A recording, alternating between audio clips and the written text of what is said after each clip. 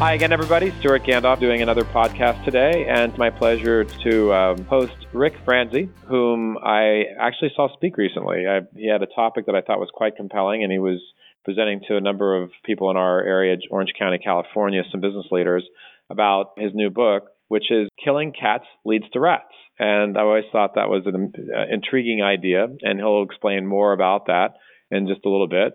And essentially, the topic today is really the unintended consequences of our decisions. And so in terms of healthcare, and Rick's going to speak more broadly about unintended consequences and the kinds of things that get in our way. But if we just look at today, I just checked some headlines before our podcast this morning as I was preparing. And there's unintended consequences all over the place in healthcare. So, for example, one of the unintended consequences that's in the news is that CMS, while doing a good thing and trying to get reduced readmission rates at hospitals, the unintended consequence there may be more that it's a good thing and it has been working, but it may turn out that some hospitals are focusing more on that than improving mortality rates. Another unintended consequence we're hearing a lot about today is opioid laws in various states. Again, good thing, but it may be causing doctors to underprescribe or send addicts to illegal sources like heroin. The Affordable Care Act has apparently reduced, as it's been hoping, less charity cases and reduced charity care for hospitals. However, hospitals, according to Becker's, are struggling now with high deductible copays and bad debt stemming from that. I've long heard rumors about hospitals avoiding the sickest patients, or some hospitals, for fear of impacting their success rates, and apparently doctors are possibly doing that as well, according to Politico. In my own experience working in marketing, we've seen doctors or hospitals also have marketing unintended consequences. So, for example, one OB-GYN group we work with wanted to cut its digital marketing until we realized that about 55% of the new patients was in fact coming from that digital marketing. Another thing we see oftentimes is hospitals have their physician liaisons going out to build doctor referrals, and by trying to save money and give them marketing tasks, suddenly they're administrators sitting in the office instead of being out in the field, so they're not building doctor referrals. So again, these are human things. It's very common. Rick, this is your area of expertise. Before we get into the details, I'd love you just to share the inspiration to the name of your book. Thanks, Stuart. It's great to be on your show as well. I appreciate the opportunity to talk about Killing Cats Leads to Rats, mitigating the negative effects of unintended consequences in business. The inspiration came actually from a podcast that I've been doing for years, hearing stories from CEOs of businesses of all types that outcomes of their strategic decisions often were different than what they had anticipated or intended. And many times that difference created a problem for the business or an issue for the employees as well. And so I kind of set off in 2010, frankly, to research the causes of unintended consequences, the types, and then to develop a set of best practices that could help business leaders, business professionals, healthcare professionals to better control the future of their strategic decisions. The title, Killing Cats Leads to Rats, comes from the 1300s in Europe with the Black Plague, and how by exterminating dogs and cats as possible causes of the plague, it actually caused the plague, researchers have found, to be more severe because they eliminated the natural predators to the actual animals that was causing it, which were the fleas that lived on the backs of rats that had come to Europe from Asia, introducing a disease that the Europeans hadn't seen before, had no natural defenses against, and ultimately up to 75 million people in Europe in the 1300s perished because of the Black Plague, because of the unintended consequence of actually reducing the predator population against the rats. It's amazing. They exacerbated the problem by killing the cats and the dogs. It actually came because the basic fear of cats started about 100 years earlier when the then Pope of the Roman Catholic Church put in writing that the black cat was the vessel of Satan on earth. So this was in the 1200s. And that started this bias against black cats, which led to a panic during hundreds plus years later in Europe about dogs and cats. And so the real unintended consequence was that the Pope who wrote this edict that had nothing to do with what happened 100 years later actually was a significant contributor to the people's realization that possibly dogs and cats were evil now because of the plague. Rick, when your book, you mentioned that you've been doing a lot of consulting and working with, CEOs of various types of organizations for many years. Why do companies, why do hospitals, or even group practices and practices fall prey to unintended consequences? What's the genesis of all that? One of the key things that I learned in doing my research for the book is where the term unintended consequences actually comes from. And it comes from a gentleman by the name of Dr. Robert K. Merton. He's known as one of the fathers of modern sociology. And he lived from about 1920 to early 2000s. He studied large-scale social systems, as sociologists do, and he was the one in 1936 who published a paper about these unintended consequences arising in large-scale social systems.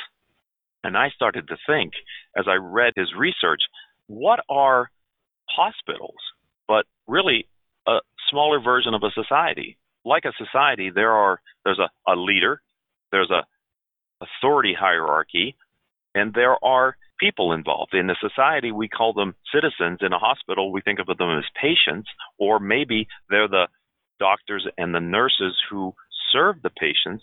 And so the work that he did in studying how unintended consequences arise, I think is directly applicable in your space to healthcare organizations, hospitals, service providers who are serving the sick.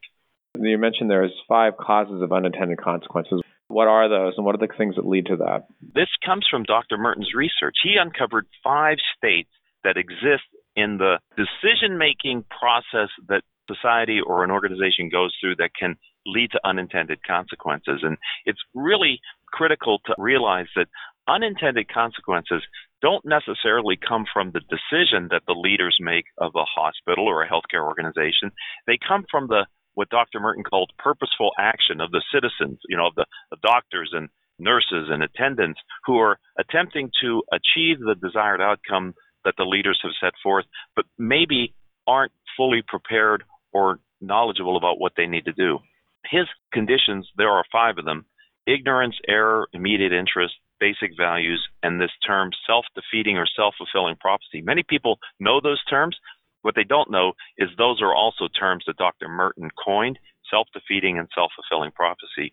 Some of your earlier examples at the start of the show seem to me that they fall in probably a couple of these causes, but the one that resonated the most with me is the one that Dr. Merton called immediate interest.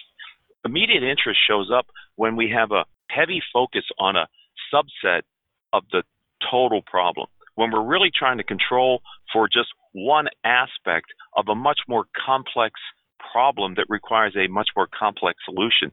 We many times can solve for that aspect of it, but unfortunately what happens is in solving and controlling one aspect of a complex problem, we end up creating unintended consequences of that decision that shows up in other aspects of this complex problem because we didn't fully consider all parts of this system in coming up with the solution. And so this immediate interest where we're fixated on a subset of the problem, the control, ends up contributing in ways to unintended consequences of our decision. I could see how that would happen probably in healthcare more than any other because there's so much public outcry. This morning, I was reading about how the misinformation about flu shots, where parents are feeling like, in huge numbers, I forget what the numbers were, but something like a third to half of parents thought that they can cause autism or that they can cause the flu and all these kinds of errant thinking. And so it can really cause public outcry and things can kind of get out of hand. And I can see why in healthcare, for example, the opioid epidemic is a tragic, terrible thing, but it's to overcompensate or to focus solely on one area. And it's kind of human nature. It's kind of unavoidable, I think. You mentioned in your talk that there were 3 types of unintended consequences within a business environment. What are those, and how would that apply to some of the things we're talking about? Again, this comes from Dr. Merton's research, and I'd just like to circle back on your flu shot example. I'm going to get mine this afternoon, as a matter of fact. The second condition Dr. Merton's research found that can lead to unintended consequences is this idea of error. And error shows up when there's either facts are misrepresented or intentionally withheld, or people just incorrectly analyze the data and come up with an erroneous decision. I would suggest, based on your example of the flu shot, that error is causing that unintended consequence of parents who are only wanting to do the right thing for their child, but are mistakenly believing they are making the right decision when in fact they may be making the wrong decision if truly at their core they wanted to maintain a healthy child. So that's a second example of the causes of Dr. Merton's, he discovered. The three types that he found, he called them a positive effect. Serendipity, it's luck. You wanted one outcome, but you got something that was better than what you had anticipated. Now that on the surface sounds like it's always a good thing, but remember, when you're working with people and you're a leader of an organization, when you state that you have a certain outcome in mind and intended, if any time the outcome is actually varied and varies in any significant way, the leaders need to make sure that the rest of the organization understands why and how that outcome happened, even if it is on the surface a positive, improved outcome. The second one Dr. Merton's research discovered is this negative effect. It's the one that we're probably most associated with unintended consequences. It's different than what we had intended. It's different than what we had explained and what the organization expects. And when it does arrive, we have to deal with it immediately because it may also impact the hospital or the healthcare organization in some way, either reputationally or from a performance perspective.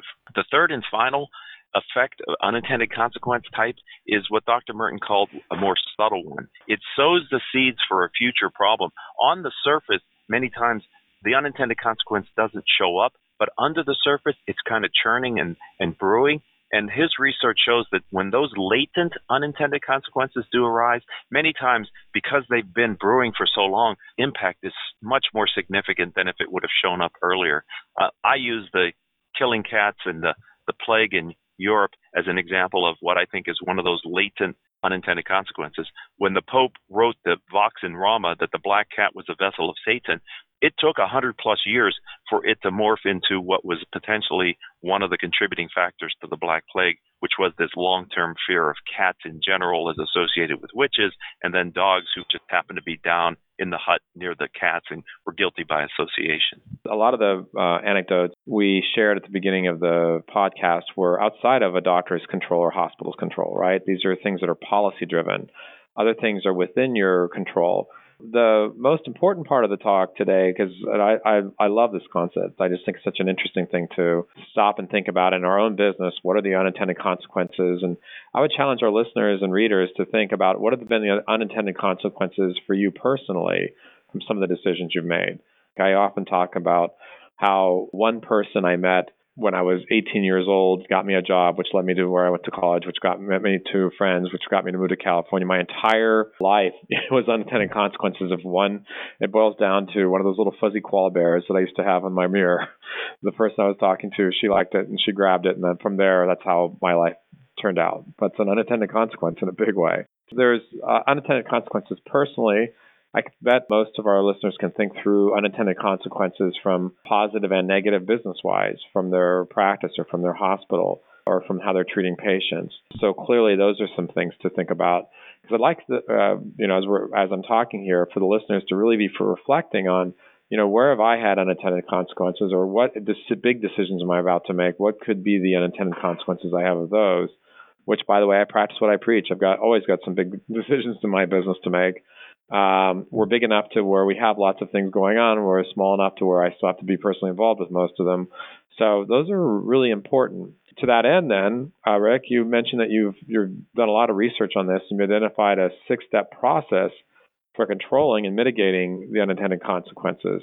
So can you share, and you call it the secure model. So I'd love you to share what those things are, and hopefully our listeners can gain a lot from that, because certainly this is an area where unintended consequences can really impact outcomes of our business and people's lives. In my book, Stuart, and in my talk, I mentioned that your industry, the healthcare industry, has their own term for unintended consequences, especially as it relates to prescription drugs, and that's side effects. I mean, the side effects are categorized as unintended consequences of taking the medication that may arise, and there's much effort spent to educate the consumer about the potential unintended consequences of taking it. So, like blowback is in the military and for the CIA, there are terms that industries and sectors have come up with that mean the same thing as unintended consequences. One of the one of the major contributors to unintended consequences is ignorance. That was one of Dr. Merton's research discovered. And when you talk about policies that are made by bureaucracies and by governmental institutions, many times it is born out of ignorance because of the lack of depth of understanding for the policy or regulation that is being enacted upon trying to solve a problem. So it really can be seen in large-scale social systems. Many times unintended consequences show up born out of a lack of an understanding or ignorance by the people who are making the policies, even if they're well-intended. If they don't truly understand the complexity of the solution, their solution ends up creating more problems. The 6-step secure model is available online.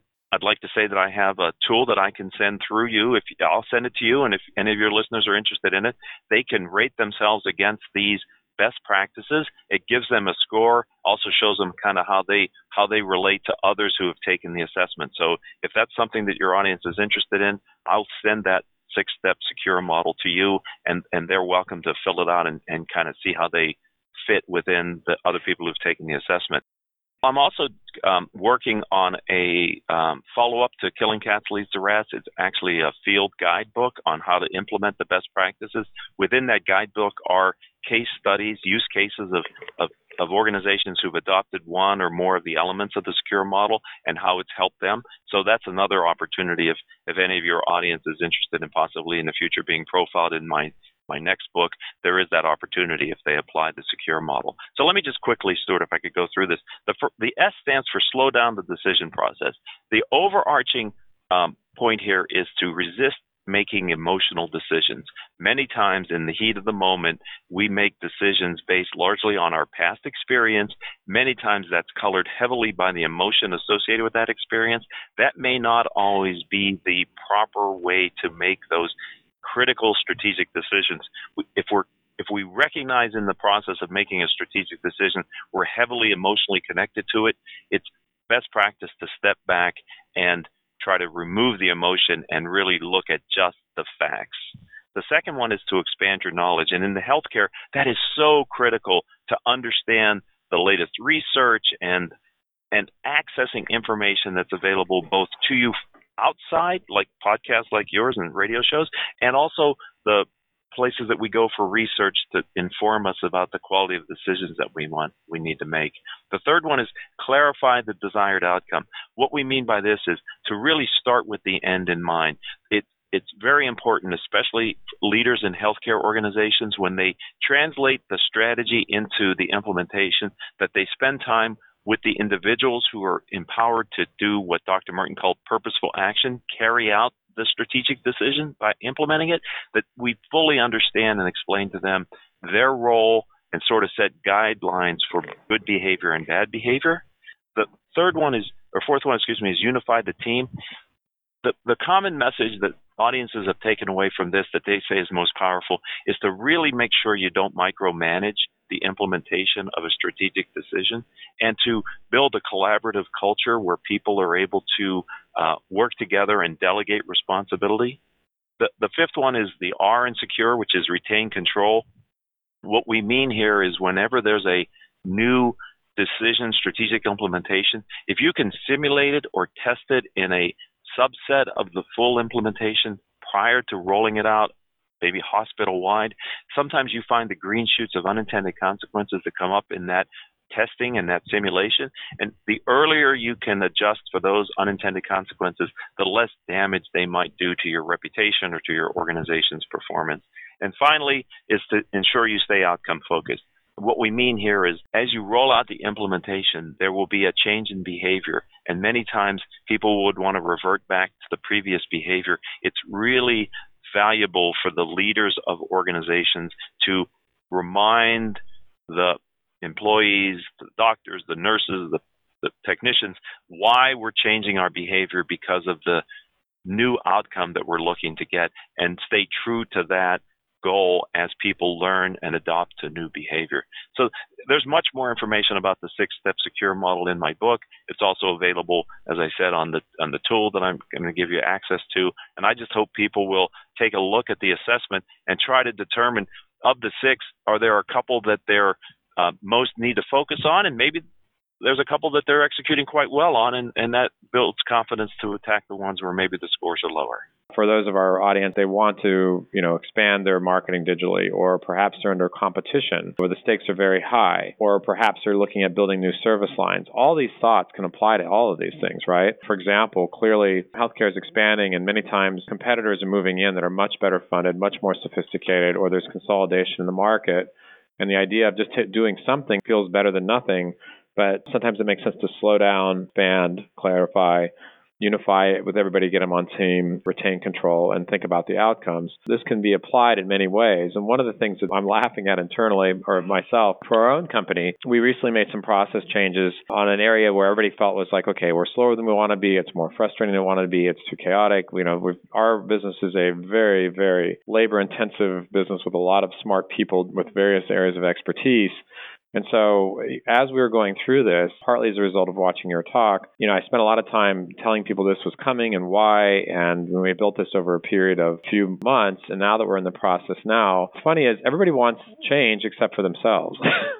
So, or it's all, we all agreed that we don't like the current process, but when process change means your process is going to change too, it's kind of like that old story, not in my backyard. That outcome focus is really important, and it's really been working for us. As we've been making these changes, we have to remind people periodically, okay, remember that where we were before? It's what? We're not going to get it right every time.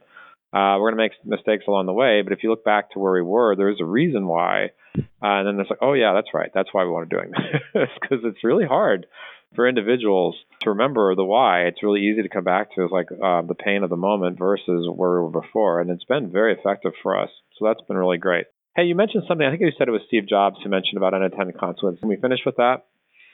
There's a quote that I show in my talk. He says, there are unintended consequences to everything. And I think the key for leaders in any space is to think about what are the unintended consequences. As a matter of fact, one of the last things that I cover in my talk is this idea of when you're planning a strategic decision and implementation, it is so powerful just to ask the people involved, what's the craziest thing that could happen that we're not expecting or intending to happen from this decision? And the more playful and open you are to ideas, the more brainstorming happens.